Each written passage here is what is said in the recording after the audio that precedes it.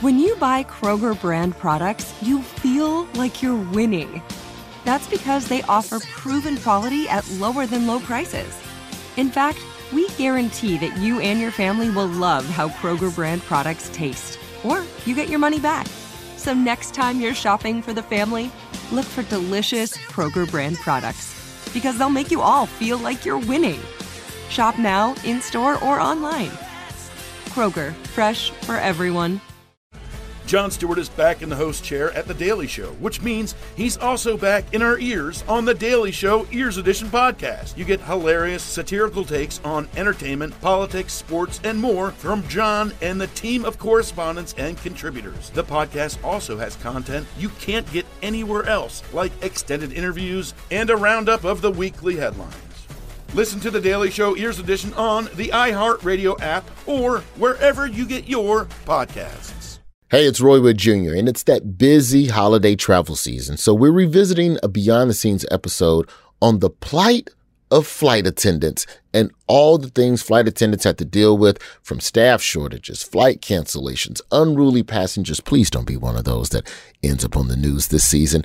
In this episode, I sit down with Daily Show writer and frequent flyer Kat Rattley and the international president of the Association of Flight Attendants, Sarah Nelson, to discuss the drive to unionize Delta flight attendants, how the Me Too movement impacted the airline industry, and our worst flying experiences. Have a listen.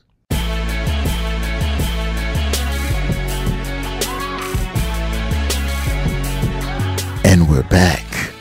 Welcome to Beyond the Scenes Season 2, baby. Look, we got a whole new batch of topics for you this season. I'm Roy Wood Jr., and if you don't know, this is the podcast that goes deeper into segments and topics that originally aired on The Daily Show with Trevor Noah. This is what you got to think about this as. This podcast is a companion piece to The Daily Show. It's the jelly to the peanut butter sandwich. Without us, you're just eating an old piece of bread with peanut butter that sticks to the roof of your mouth, and now your mouth's all dry, and now you're struggling to pour yourself a glass of milk before you choke and die. So you need the jelly. And we bring that sweet goodness to the sandwich. And frankly, I don't think you're ready for this jelly. No, I'm going to let you enjoy that joke just a second longer. I hope you all enjoyed your summer travel, because today we're talking about the role of flight attendants and how they face turbulent times during the pandemic. See what I did there? Flight, turbulent. Give me the clip. For years, flight attendants in America have complained about, well, two things. One, idiots who press the call button when they meant to turn on the lights. And two, the way they get paid.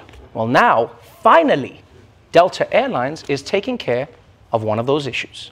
Flight attendants with Delta will soon be getting paid a little bit more money. The airline says it'll now start paying cabin crews during boarding. Up until now, flight attendants did not start getting paid until the passengers were seated and the plane's doors closed. That was the moment that their pay started. Delta says the change will start June 2nd as the company faces the possibility of its more than 20,000 flight attendants forming their own union. The change could increase some attendants' wages by several $1,000s every year. Yeah, believe it or not, flight attendants in America do not get paid during the boarding process, which is crazy. Just think about it. You're at work, doing work, but your boss is like, nah, this is your free time. What, I only pay you when the doors are closed? That's wild. It also sucks for flight attendants on Spirit Airlines, because they don't even have doors. What do? Do they work for free? How does that shit work? Today, I'm joined by Emmy-nominated Daily Show writer Kat Rattley. Kat is a traveling comedian who's been on, 14 flights in the last few weeks. So you are an expert on air travel. Kat, how you doing? Yeah, I would say expert / survivor. It's I got PTSD from 14 flights in, I think, 5 weeks. Lord. So, yeah, it was terrible. I don't know how you guys do it. You're on the run. That's just an average week, Kat. I know. I was like, should I just collect a paycheck and help out? I'm here so much. Also joining us, the international president of the Association of Flight Attendants, Sarah Nelson. Sarah, welcome to the show. Thanks so much. All right, Sarah, let's jump right in. What are the issues facing flight attendants and the airline industry right now? And how many of those challenges are because of the pandemic? Well, look, the pandemic created problems for sure, and we're seeing the COVID effect right now. But a lot of the problems that you're seeing in the airline industry were created pre-pandemic. And it's really about greed. It's about corporate greed. After the bankruptcies following on to 9/11, contracts were slashed, people were working harder for less, pensions were terminated. There were a lot of bad things that happened, but when the airlines started making money again, 2016, 2017, and they were really cooking after the mergers and making a lot of money, all that the financiers wanted to do was to get more of those profits in their hands. So even while they were making billions of dollars, the people on Wall Street were demanding that they give them even more in stock buybacks. And so you may have seen a lot of those headlines about all the stock buybacks the airlines gave going into the pandemic, which meant that they didn't have cash on hand to be able to handle this massive drop in demand. And the entire industry almost collapsed. So what we're seeing now is the effects of what they were doing based on corporate greed prior to the pandemic. And that was cutting staffing levels to a bare minimum, counting on people with overtime hours to make the operation run. Now you have people who are getting sick because of COVID, and so they can't work those overtime hours. Or they're so tired out because it's become such a conflict on board. And everyone is essentially a first-time flyer today, so that makes the job of a flight attendant much, much harder. Which is part of why we love that segment from The Daily Show so much about that boarding process. And I'm going to give these flight attendants a lot of credit because let me tell you something, man. People fly all the time. You see these people working hard, but I didn't know that they weren't getting paid while the plane. I didn't know that.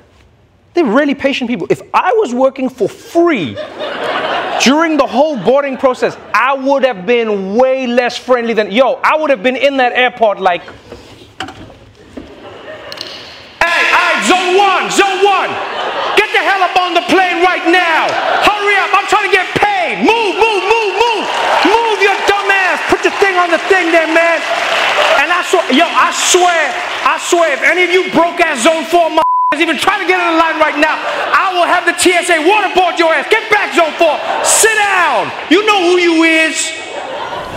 Every time we go to board a flight, it's questions from everybody. Nobody knows the plan. They don't have 30% of the population that used to fly, showing them how things are done and creating kind of a follow the leader situation. And so it is really, really tough. It's really tough because we don't have enough people. And that was really created pre-pandemic, but now we've got the COVID effect making it worse. In the airline's defense, those CEOs, they have a family of yachts to feed. So, they do need the money. Yeah. No, I got to tell you. So I am really proud of something that our union did, though, and the rest of the aviation unions. And this happened only in the airline industry because we're 80% union, and so we have the power to do it. But we capped their pay. So their pay is capped until March of 2023. And we banned stock buybacks until September 30th of this year. But it's about to get a lot worse. We're starting to talk about this. We're talking about this with lawmakers, that if you're complaining about the operation now, it's about to get a lot worse when you have that stress from Wall Street saying that they want to take even more profits out just at a time when they really need to be reinvesting in the frontline worker and in the infrastructure of the airlines.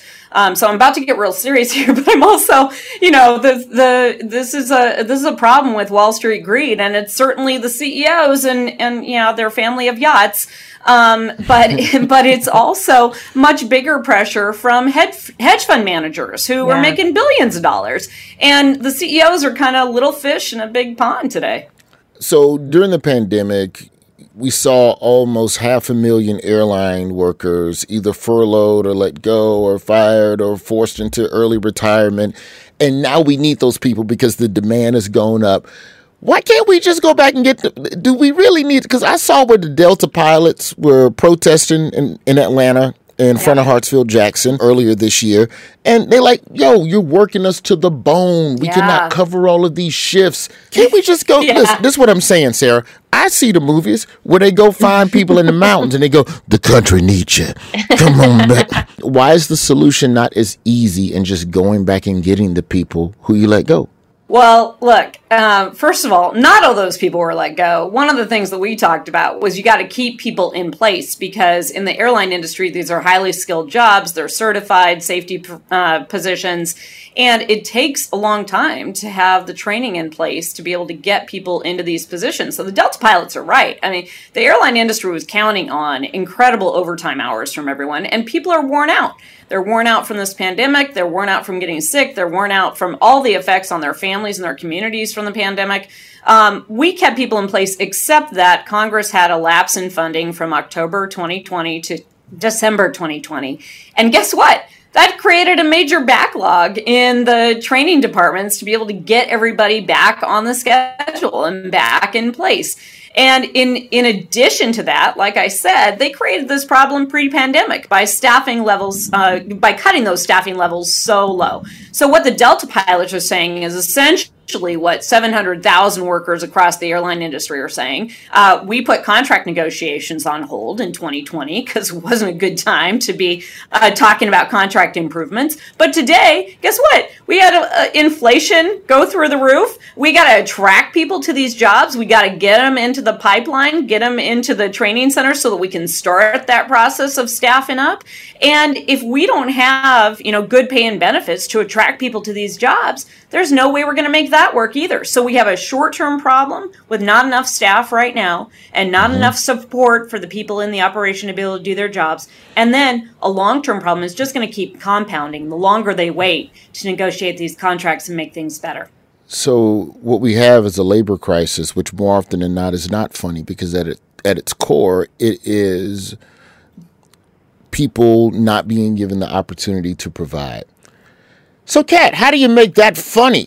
You all did a segment. It was called, I think, what was it? The Throwdown for Air? Throwdown Air? Yeah, Throwdown Air. The airline for assholes. Just explain that segment and what inspired that. It definitely came at that time. I want to say it was, like 1 year ago, like mid-2021 when people were starting to fly again.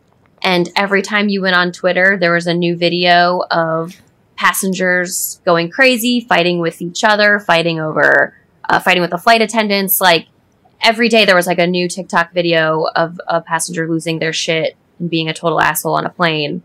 So I don't know who pitched the idea or if it kind of came as a group mentality, but to do an ad for like an airline where, hey, let's let all these assholes fly, but like put them on one plane. And just let them beat the shit out of each other. Do you want to travel and take out your pent-up pandemic aggression on customer service employees? Hell yeah, you do! But society won't let you punch a flight attendant. Until now. Throwdown Air. Once the wheels are up, the shit goes down. It was super fun. It was a kind of thing, like one of our like head writers kind of wrote the script up, but it was one of those things where all the writers got to then go into the script and just like punch up and add jokes wherever they wanted to kind of, add the color to it. One thing I was proud of, I did come up with the tagline, when the wheels go up, the shit goes down. So that was my contribution to the piece. I gotta tell you, Kat, we really appreciate that because we got a major relief at a time when things were really stressful. It's scary for you guys. Those videos are your job is to keep everyone else safe, and now having to keep yourselves safe too. And these people are fucking assholes. Like, as someone who's been in the airport and like seen like these assholes out in the wild, like I used to, like Roy and I have both been traveling for a while, but it's like people have gotten worse. People have become worse human beings out in public over the past 2 years. I do think that part of it is like I have a theory is that anybody in a form of service industry, the job of flight attendant is not exclusively service, it is part of it. So it falls to me in that same realm as a waiter or a fast food worker in a sense that in my mind, you're here to do a service for me, and whatever stressors are happening to me outside of this moment, I could be having a bad boss. In those moments, I feel like that is the one opportunity that the customer gets to be the boss because someone else is bossing them or something is stressing them. So I'm going to take it all out on you. And I would argue that a lot of those moments are not solely exclusive to, oh, the waiter gave me bad service, I got my order wrong. It's that you had a bad day, you have a chip on your shoulder, you have bigger things, untherapied, you have all types of stuff going on in your life, and you're taking it out on what amounts to essentially is an innocent bystander. Sarah, what do you think are some of the factors that contribute to all of this unruly behavior? I'm sure in-flight cocaine, you all probably need to take that out. Oh, y'all don't have take that off the menu. We're going to get to Denver real fast, guys. Some people might like that. What do you think contributes to all of this? Well, I mean, I think, listen, the stressors of the pandemic were huge, and having people be first-time flyers where nobody knows what the program is was a major problem. You're comparing this also to what people on the front lines were facing, whether they were in a grocery store or working a restaurant job or whatever else. And the only difference here is that for us, we're there primarily for your safety, let me be very clear. And so if you act out on a plane, it's a federal offense. And one of the things that we said over the last 2 years is start prosecuting, make this a priority, prosecute, sit some butts in jail. And that finally started to happen. Biden gave direction to Merrick Garland to make this a priority. They made it a priority. They had an MOU with the FAA about getting the reports over so that they could speed up the process of investigating and prosecuting. And we finally just got some people sent to jail. And I got to tell you, it has a chilling effect. And so other people get the point. And Kat, I got to say, putting all the assholes on one plane is great. Like, it's funny and we love it. And we got a huge release from that. But there's also some truth in it. There's thousands of flights that take off every single day. And frankly, this was a handful of people making a problem for everyone on board and making the evening news every night and making it look like this is like everybody who's flying is out of control. And it's actually not true. The truth is that most people come, they want to follow the rules. They want to have a safe, uneventful flight. And they look to flight attendants for that leadership. And what happened for us during this time was that a few people were making it really difficult for us to express that leadership, keep things in order, especially when everybody was essentially a first-time flyer and everybody needed instruction. And there were fewer of us, more passengers than ever before. How do we expedite that process? Because I know alcohol plays a role in it. I know some airline bars, like shout out to New Orleans, Charles de Gaulle, that airport. Oh my goodness, great. No, Louis Armstrong in New Orleans. I know alcohol plays a role in curtailing access to alcohol before you board a flight, but why can't we just get a no-fly list? Why is it so hard to just establish it? If you act stupid on a plane, you can't fly anybody. You can't fly anyone. This is Spirit. Insane because I know you can't laugh at that. Listen, I represent the Spirit flight attendants. They would not be happy about that. Even though they would go, oh, come on, guys. And it's rough flying Spirit because they promote that, right? Come fly Spirit for the first time, every time. Yeah, that's where the peak assholes go to fly.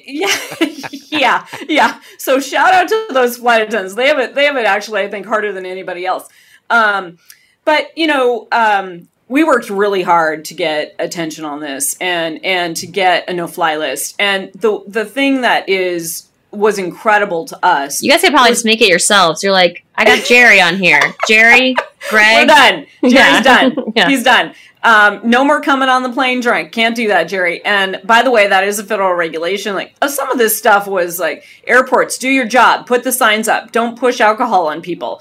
We had a huge problem because airports were trying to make money, and they figured out during the pandemic with to-go alcohol that, oh wow, this is a way we can make money. So we're gonna actually push this and tell people you can order alcohol at the gate.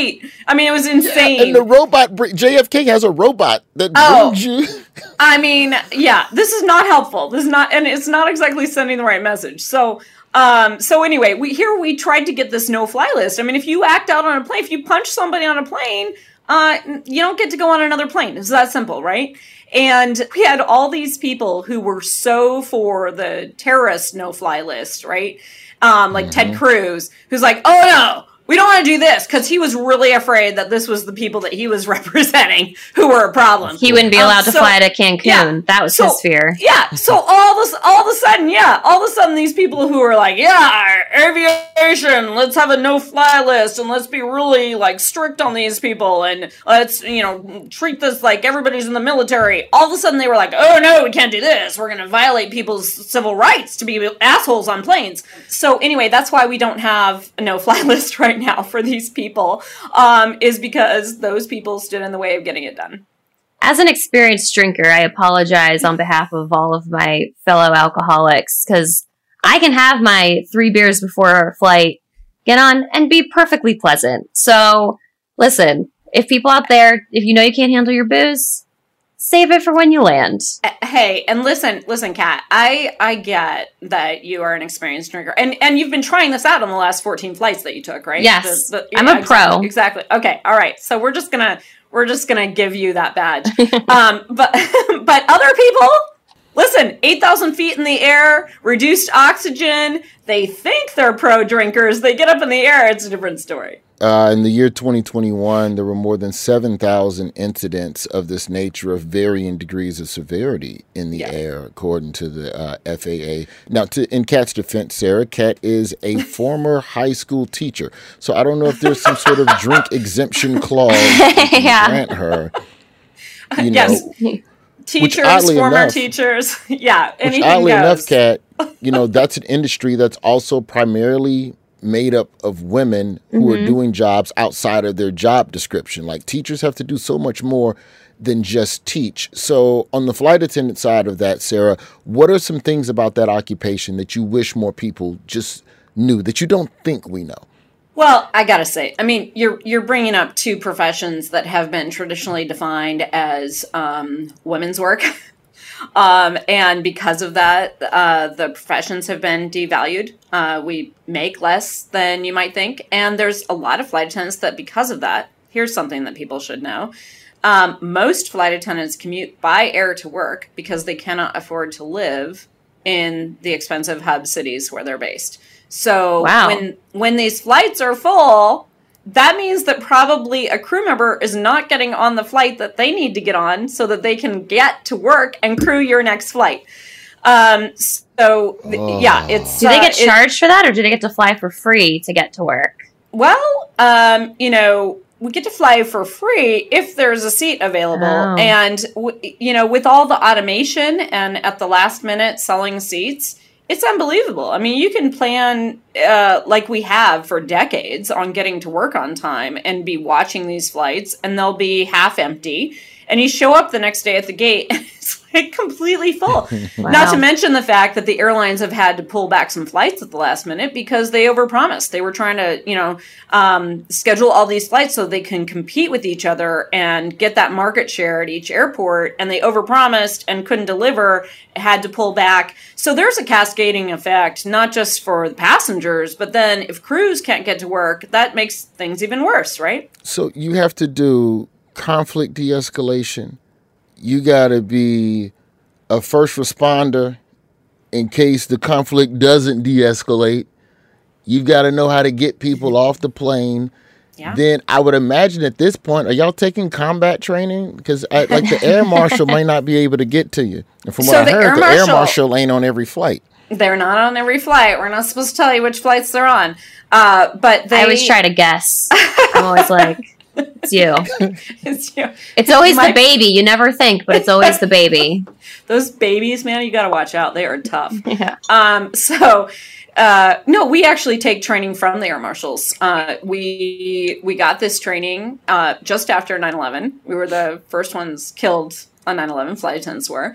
So we got this training, and then it was mandatory. The airlines had to provide it. And Continental Airlines at the time complained to George Bush, and he found a way to make it voluntary. And so then, of course, none of the airlines provided it because it was voluntary.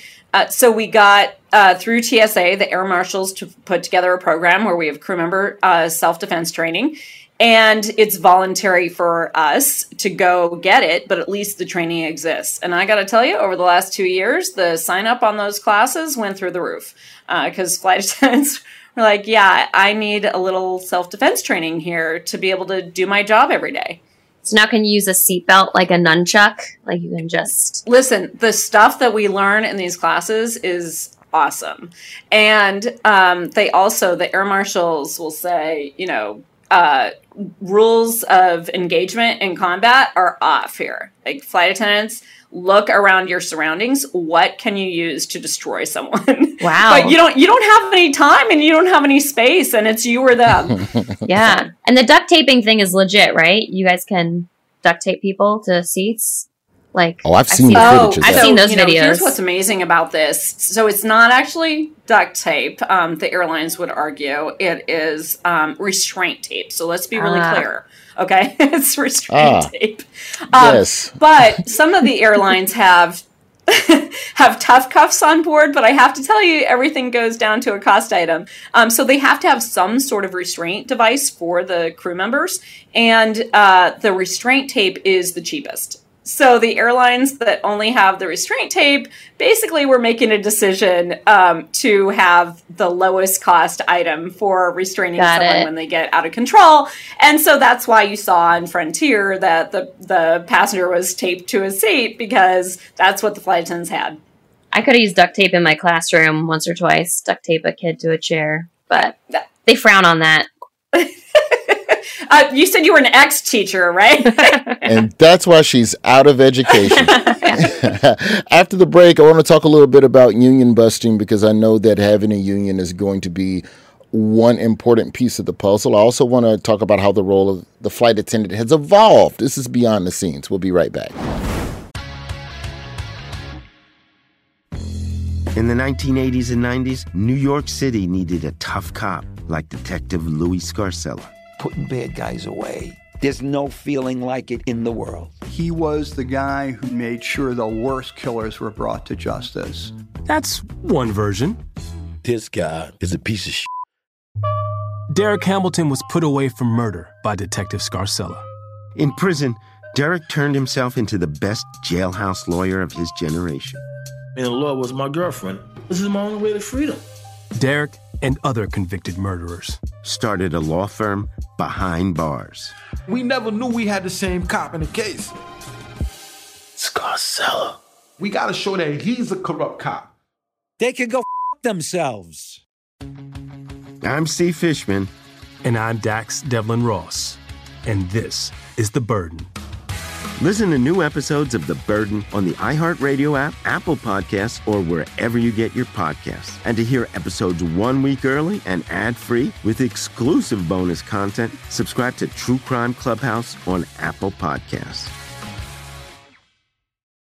Jon Stewart is back in the host chair at The Daily Show, which means he's also back in our ears on The Daily Show Ears Edition podcast. You get hilarious, satirical takes on entertainment, politics, sports, and more from Jon and the team of correspondents and contributors. The podcast also has content you can't get anywhere else, like extended interviews and a roundup of the weekly headlines. Listen to The Daily Show Ears Edition on the iHeartRadio app or wherever you get your podcasts. The role of flight attendant, it's evolved over the years, but there's been a history of sexism within your industry. And, Kat, you're in entertainment. It's perfectly fine. There's no sexism over there. No, it's very healthy. Yeah, you can't relate to this. I'm only talking about Sarah's No, I'll sit this one out.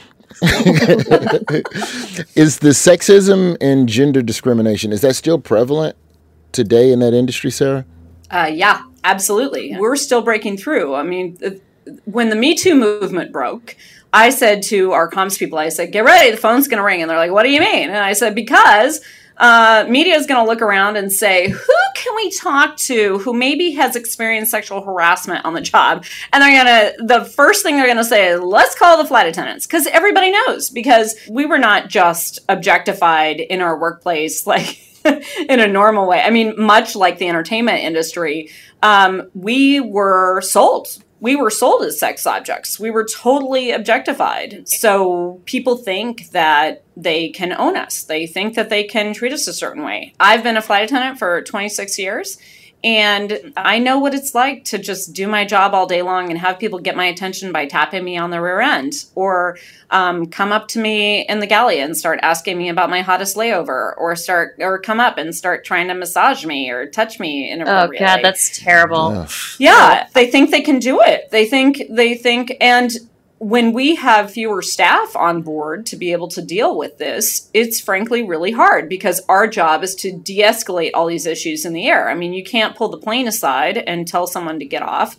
You got to keep the temperatures down. So a lot of times, we did a big survey in our union, and the response that we got from flight attendants was, "Well, yeah, I don't report it, and I kind of just have to put up with it because I don't have time even." To be able to deal with this. So there's a lot of problems there. And we've made some huge strides in the last several years. And I want to really thank the women who broke the Me Too movement, because that gave us some space to push forward. Prior to that, frankly, the women who were my mentors and who built this union knew that no one was ever going to make space for us at the table, that management held us in contempt. In fact, my very first week on the job, I was told, listen, management thinks of us, and from a raspy voice of a flight attendant who had been around smoking her entire career because we had just gotten rid of smoking, right? And so she said, listen, management thinks of us as their wives or their mistresses. And in either case, they hold us in contempt. Your only place of worth is with your fellow flying partners. And if we stick together, there's nothing we can't accomplish.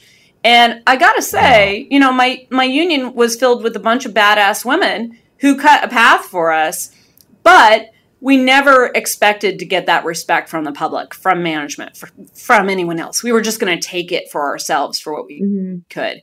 And so when the Me Too movement broke, that opened up space for us to be able to push farther and say to management, this is unacceptable. In fact, I wrote a letter to CEOs and said, you need to take this moment and denounce the sexist past of this industry, say that there is a zero tolerance policy, and hold up flight attendants as safety professionals. And 3 of them did it. So we made some progress there. And we got some legislation through too. But we got a long ways to go. It's interesting that your job is to de-escalate on the plane. So if you get sexually harassed, you just want to kind of calm the temperature and move on, which is interesting because that's kind of what women are just trained to do in every scenario. Because usually it's, a man harassing a woman. So usually it's, they have the physical size or strength advantage in most cases. So we're just women are in general just trained to usually just kind of de-escalate, not make a big deal about it, because you don't want it to become worse than maybe just an ass tap or something like that. So it makes sense that you guys are de-escalating for your safety and for everyone on the plane, where I feel that's just such an innate thing for a woman to do anyway. You guys are probably oh yeah, we're used to having to do that anyway, because I feel women are always having to do that. Absolutely. But I have to tell you, we're trying to change that. When we talk about the sexism within the industry, within your industry, and, Kat, jump in if it was similar to school teacher. I'm a child of an educator. My mother has been in education for 30 years. But it always seemed to me like flight attendants also had some level of regulation from the bosses on appearance. Has that changed from the past until the present? Hooters, there was a Hooters airline. I'm that was weird. But how is the regulation on women's outfits? How has that evolved over time? Oh my God. It used to be that every single flight attendant was handed the same pair of 3-inch heels that they had to wear, for example. And there were paper uniforms and marketing ads with uniforms where you take off different pieces of clothing throughout the flight. It was called the airstrip. And so there were all these uniforms. Oh, and girdle checks. You used to have to come and get girdle checks before you could go fly. And it was another way that you could sort of legally get harassed by management and put aside. And then weight checks. We had to step on a weight scale until 1993. Oh my gosh. So I'm sorry. So if they wanted to humiliate someone, they would be step on over here to the scale in front of everyone, weigh you in front of everyone. And they just have you get on the baggage scale. They're jump on, we'll do you next. Yeah. Sorry, you're over the limit. You're going to have to pay $50. So, No, I mean, it was really, no, you're going to lose your job is what it was. Or we're going to put you on the weight program. And so you're going to have to weigh in before every trip, and you're going to have to do that in front of everyone. Flight attendants were pressured and even sometimes coerced by managers to take speed to try to lose weight.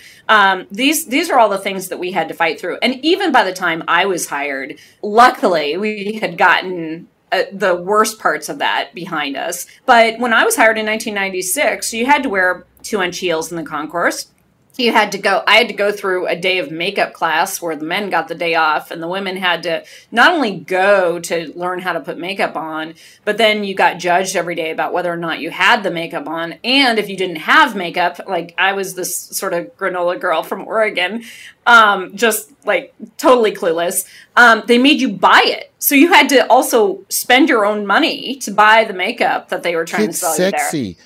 I'm sorry, is this a nightclub or a flying tube? I'm just trying to get somewhere. Yeah. Why do I have to flirt with the men and then turn around and you wonder why the men are grabbing asses? Well, exactly. And then they tell you, oh, you're lucky. You were one of 2,000 people who applied for this position and lines around the block. So you're totally replaceable, too.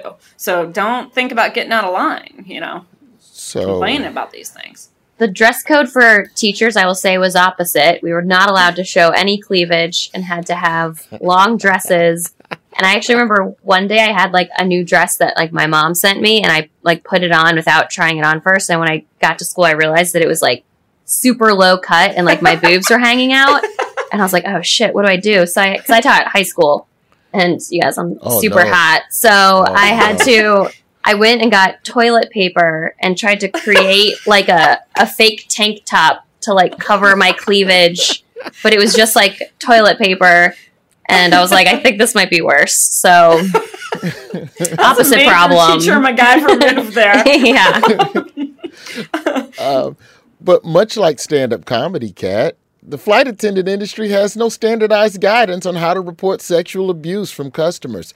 So when we talk about unionization, which also is something that's been impossible to happen in the world of stand-up. Yeah. What are the strategies, Sarah? Because like you see what's happening with Amazon, and Starbucks, where their employees are gaining a little bit of ground. And, right now, as it stands right now, Delta's the only major U.S. airline without a flight attendants union. And, and they announced earlier this year, hey, we'll pay you while the door is open on the plane. Halftime. Ain't that nice? That was insane to me. I had no idea that was a thing. That you're not getting paid during boarding? That's crazy. Yeah. That's when half of the shit goes down. That's the worst part. I mean, this is why we organize, right? So to that point, Sarah, is what they're doing, because Starbucks and them, you see what Starbucks is doing. Starbucks is like, oh, we're just going to close it. Oh, y'all trying to unionize? Oh, that's Dobin out of business for underperforming. Right. Whereas Delta is doing, is that part of a strategy to distract from unionization efforts, or is it a step in the right direction?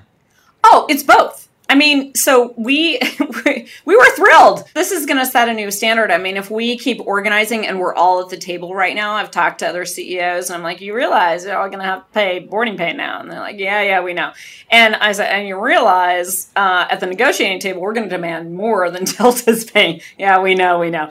So this is what's going to happen. And this is not a demand that really came to the table prior to 9/11 because boarding just wasn't as hectic. You had more flight attendants. This wasn't something that was a huge requirement. Instead, what we did was we bargained for pay protections so that would have formulas to make sure that we're getting a minimum number of flight hours, because our pay is normally based on flight hours, and we were exempted from the Fair Labor Standards Act. That's the problem. 1938, the Congress set the standard here that pushed us out of any of the duty hour and rest regulations that a normal worker might get. So during this time, staffing was cut. Our planes got a lot fuller. The mergers happened prior to the pandemic. and they cut a lot of capacity out of the industry. So it got harder and harder and harder for flight attendants, not to mention the fact that our union was really successful in doing things like making sure that we have defibrillators on board. So our responsibilities around healthcare of the passengers just increased. Our security duties increased after 9/11. Everything got harder, but we weren't getting paid. And so, yeah, we're going to get paid now. So is this good or is this a bad thing? It's a great thing. And we're saying, great, this is why we organized. Delta did it to try to stave off the union drive. And we're so used to that. So they did it thinking they were going to kill the union drive.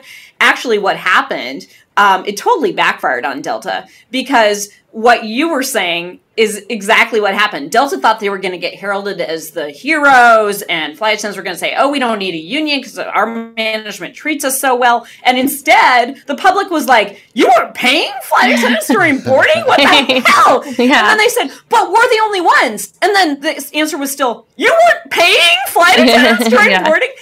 And so frankly, I actually think that it just made our organizing drive pick up more steam, because the flight attendants started to feel their power about what they could achieve when they came together and started trying to form the union. And sure enough, Delta did something that they said just 3 months earlier they would never do. When people start to feel their power and start to actually experience that they can make change, that only gets people more committed to getting that done. So the organizing campaign is just picking up steam. But Delta intended the opposite effect. Haha, got him. What is the 4 Ds of union busting? Is it divide, delay, distract, and demoralize? Yes. Destruct. Oh, no, not destruct. Okay. Distract. Okay. Demolish. Yeah, we could probably add 2 more Ds. So who's driving that? Before we get to the break and start talking solutions, who are the people that have been at the core of this change when it comes to unionizing, this grassroots effort that's going on? You know, what would you say is the general makeup of this group of employees? It's called people who know that no one laid out the red carpet for them. I mean, miners are on strike in Alabama for the same things that they fought for 100 years ago. The 8-hour day, vacation, sick time, a secure retirement, health care that's affordable. I mean, all of the things that they were fighting for 100 years ago have been extracted from the workplace. And so people are understanding that more and more corporate power is a bad thing. And it's more and more inequality. And it's less and less opportunity for people. And so the same reasons that people formed unions 100 years ago are the same reasons that unions are popular today. That average people, working people, the vast majority of people in this country, the working class, know that nothing else is working. They can keep going to the polls and voting for people, but as long as the political process keeps getting tied up by the people with all the money, nothing's going to change. It doesn't matter how popular an idea it is. 90% of the public loves it, but 1% of the public says it's not going to happen because it's not good for us. Then it's not going to change. And the only way to tackle capitalism is to tackle capital where it exists, in the workplace. So, who can take on a billionaire? Well, Chris Smalls. Somebody who organizes their union can take on a billionaire, and that billionaire doesn't have to answer to anybody else. After the break, I want to talk solutions. And Kat, I want to talk to you about the things that you all weren't able to leave in the piece because of everything we've covered just now. How do you boil that down into just a couple of minutes with Trevor? We are talking flight attendants and the importance of adding in-flight shrooms to the food menu. Beyond the Scenes. We'll be right back. In the 1980s and 90s, New York City needed a tough cop like Detective Louis Scarcella.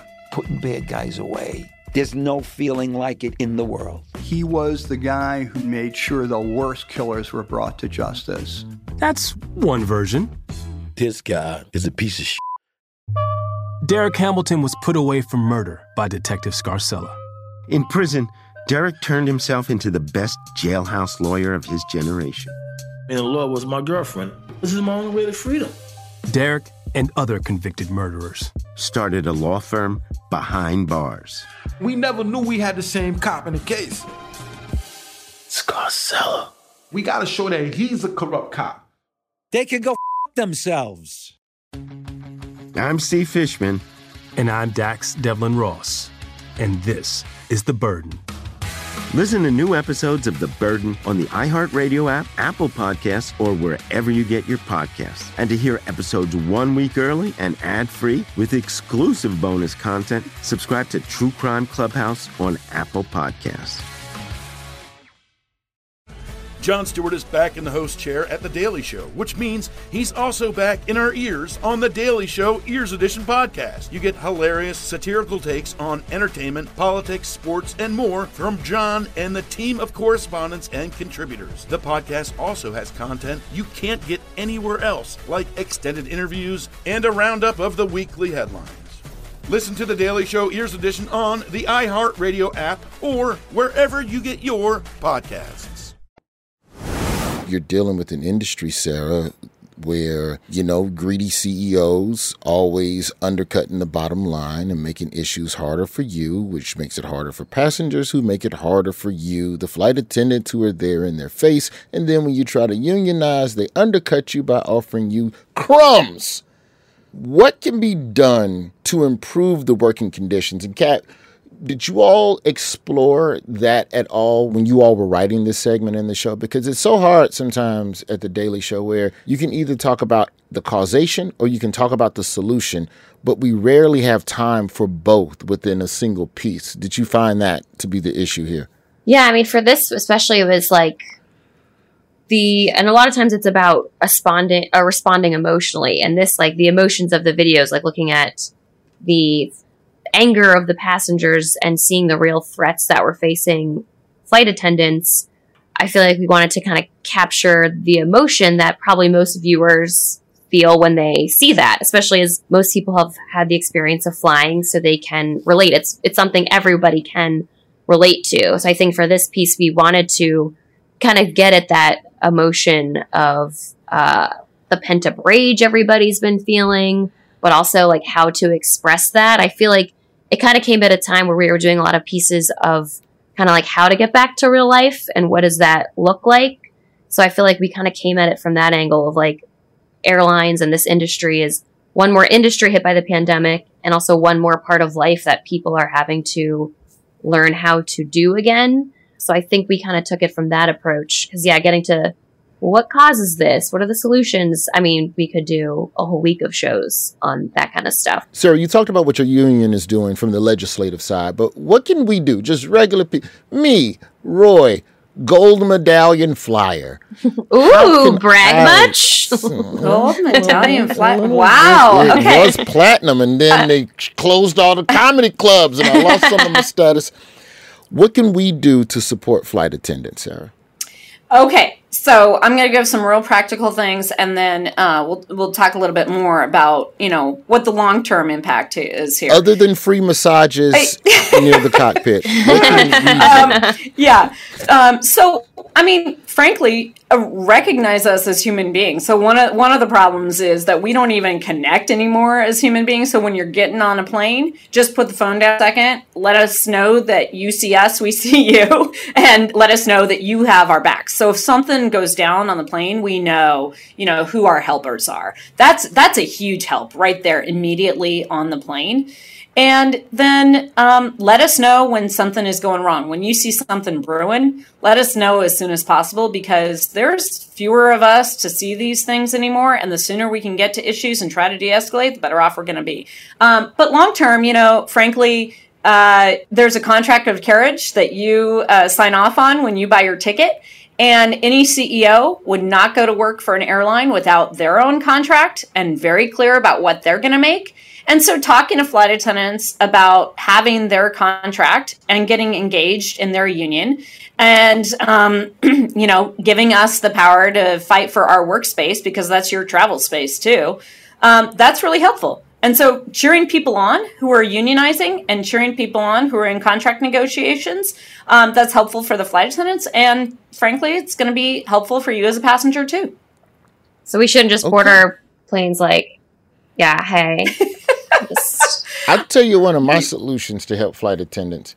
They got to stop putting y'all in them vests. Nobody respects a vest. We gotta overhaul the uniform. You gotta go club bouncer, single Secret Service earpiece, Bomber jackets. That black bomber jacket zipped to the collar, zipped all the way up. If it's like nightclub bouncer type energy, I guarantee you people respect you. Listen, right, you are combining two of my favorite things right now because, the 4Ds, we talked about that before, the union busting. So even if the union's there, management's still trying to bust the union all the time with, divide, delay, distract, and demoralize. So distracting. Whenever there's contract negotiations, that's when they bust out plans for a new uniform because they're hoping it's totally going to distract people. So you are bringing my two things and putting them together. So you're saying that some of the time when airlines change uniforms, that's basically a couple going through some issues. Yeah. Yeah, pretty much. He bought me a new ascot. He says he loves me. Yeah. So we got these uniforms. You know what? I hope that the uniform committees at every airline, the union uniform committees are watching this, and they're going to get some ideas because the uniforms always end up being a huge problem in terms of... Who wears a vest? Yeah. I mean, people... Magicians, valet parkers. Like, these are not people you're intimidated by. We'll get you out of here on this, Sarah. And it's a cliche question, but you're here and you've done this for many, many years, so why not ask you? What's the weirdest experience you've had as a flight attendant? And you've got a bevy of we didn't even get into emotional support peacocks today. Oh. What? Yeah. What's the weirdest thing? Like, give us one that stands out, all-time great. I know. So I'm gonna pull from my personal repertoire because, of course, I get all the reports and I can tell you all the weird things. But the weirdest one was when I was working a flight out of Vegas, and it was an overnight flight, and Vegas, I had say two no brand more. new flight attendants who were with me. And, yeah. So this guy comes on. He's like 6'6", 350 pounds. And we're just trying to make space for everything. And like I said, I had these two, they were the first week on the job, these two other flight attendants I was working with. And then he starts acting up right after we take off. He goes in the bathroom, starts smoking, and it just keeps escalating. Then he pees all over one of the bathrooms, one of the labs. We had to lock that off. And then he decided he was going to pee on the back door. Then he was going to try to open the back door. Then he decided he was going to do a striptease in the middle of the aisle because, all the families with little kids that were on the plane thought that was really cool. And I'm looking around. 6'6", 330. This is like world's strongest man type physique. Yeah, and I'm looking around. Remember I said, put your phone down so I know you might be a helper? I'm looking around. Who are my helpers on this flight? I'm like, oh my God, there is nobody who can help with this 350-pound, 6'6" guy, clearly on drugs. So anyway, I was a trained teacher. Yep, Kat, that's right. High school teacher. And so I was like, you know what? I got to do something. So I went to the back of the plane and I said to him in my best teacher voice, I was like, you sit down. Stop talking to other people. Stop stripping. Stop doing anything. I want you to keep your hands in your lap. And if you do that, we're going to go to Chicago, and you're going to go off the plane in handcuffs in Chicago. If you don't do that, one more word out of you, one more little peep, and we're landing in Des Moines. Your ass is going to jail in Des Moines. And he sat quietly the rest of the flight, and then when we landed, the police came on, put him in handcuffs, took him off. Good job. It was like choose your own prison, and he just picked Chicago over Des Moines. He did. I'm sorry, Des Moines, but that was what this dude. That was what got to him. And then the other two flight attendants quit. Oh no! They didn't make it a that week. was it. No. Did him in. I love that it was like that lady Hooks in the old Police Academy movies, the little soft-spoken black woman when she was finally fed up. No, mister. Kat, what about you? You've flown a lot. What's the weirdest thing you've seen? I would say the biggest asshole I've seen in the airport. It seemed somewhat harmless, but it was this woman pushing her Louis Vuitton luggage all stacked up, pushing it around the airport, but not on a luggage cart, on a wheelchair, one of the airport wheelchairs. And so a man from the airport came over to her and he was like, oh, miss, you can't use the wheelchair for your luggage. And she just goes, "Oh no, it's fine. No one was using it." And I thought, I hope not. Like, she thought people were worried because, like, someone was using it. We're like, what? We think you, like, dumped a body out of this wheelchair to put your bags on top? That's such a great, like, just answer. It's like that old Dave Chappelle joke. I'm sorry, officer. I didn't know I couldn't do that. It's like, what? No, you can't do that. This has been a wonderful, wonderful discussion. Sarah, I cannot thank you for being a part of this. That's all the time we have for today. Thank you to our guests, Kat and Sarah, and thank you all for going behind the scenes with us. Thanks, Roy. Thanks, Sarah. Thanks, Roy and Kat. Listen to The Daily Show Beyond the Scenes on Apple Podcasts, the iHeartRadio app, or wherever you get your podcasts. We don't care where you get your podcasts, just listen to us.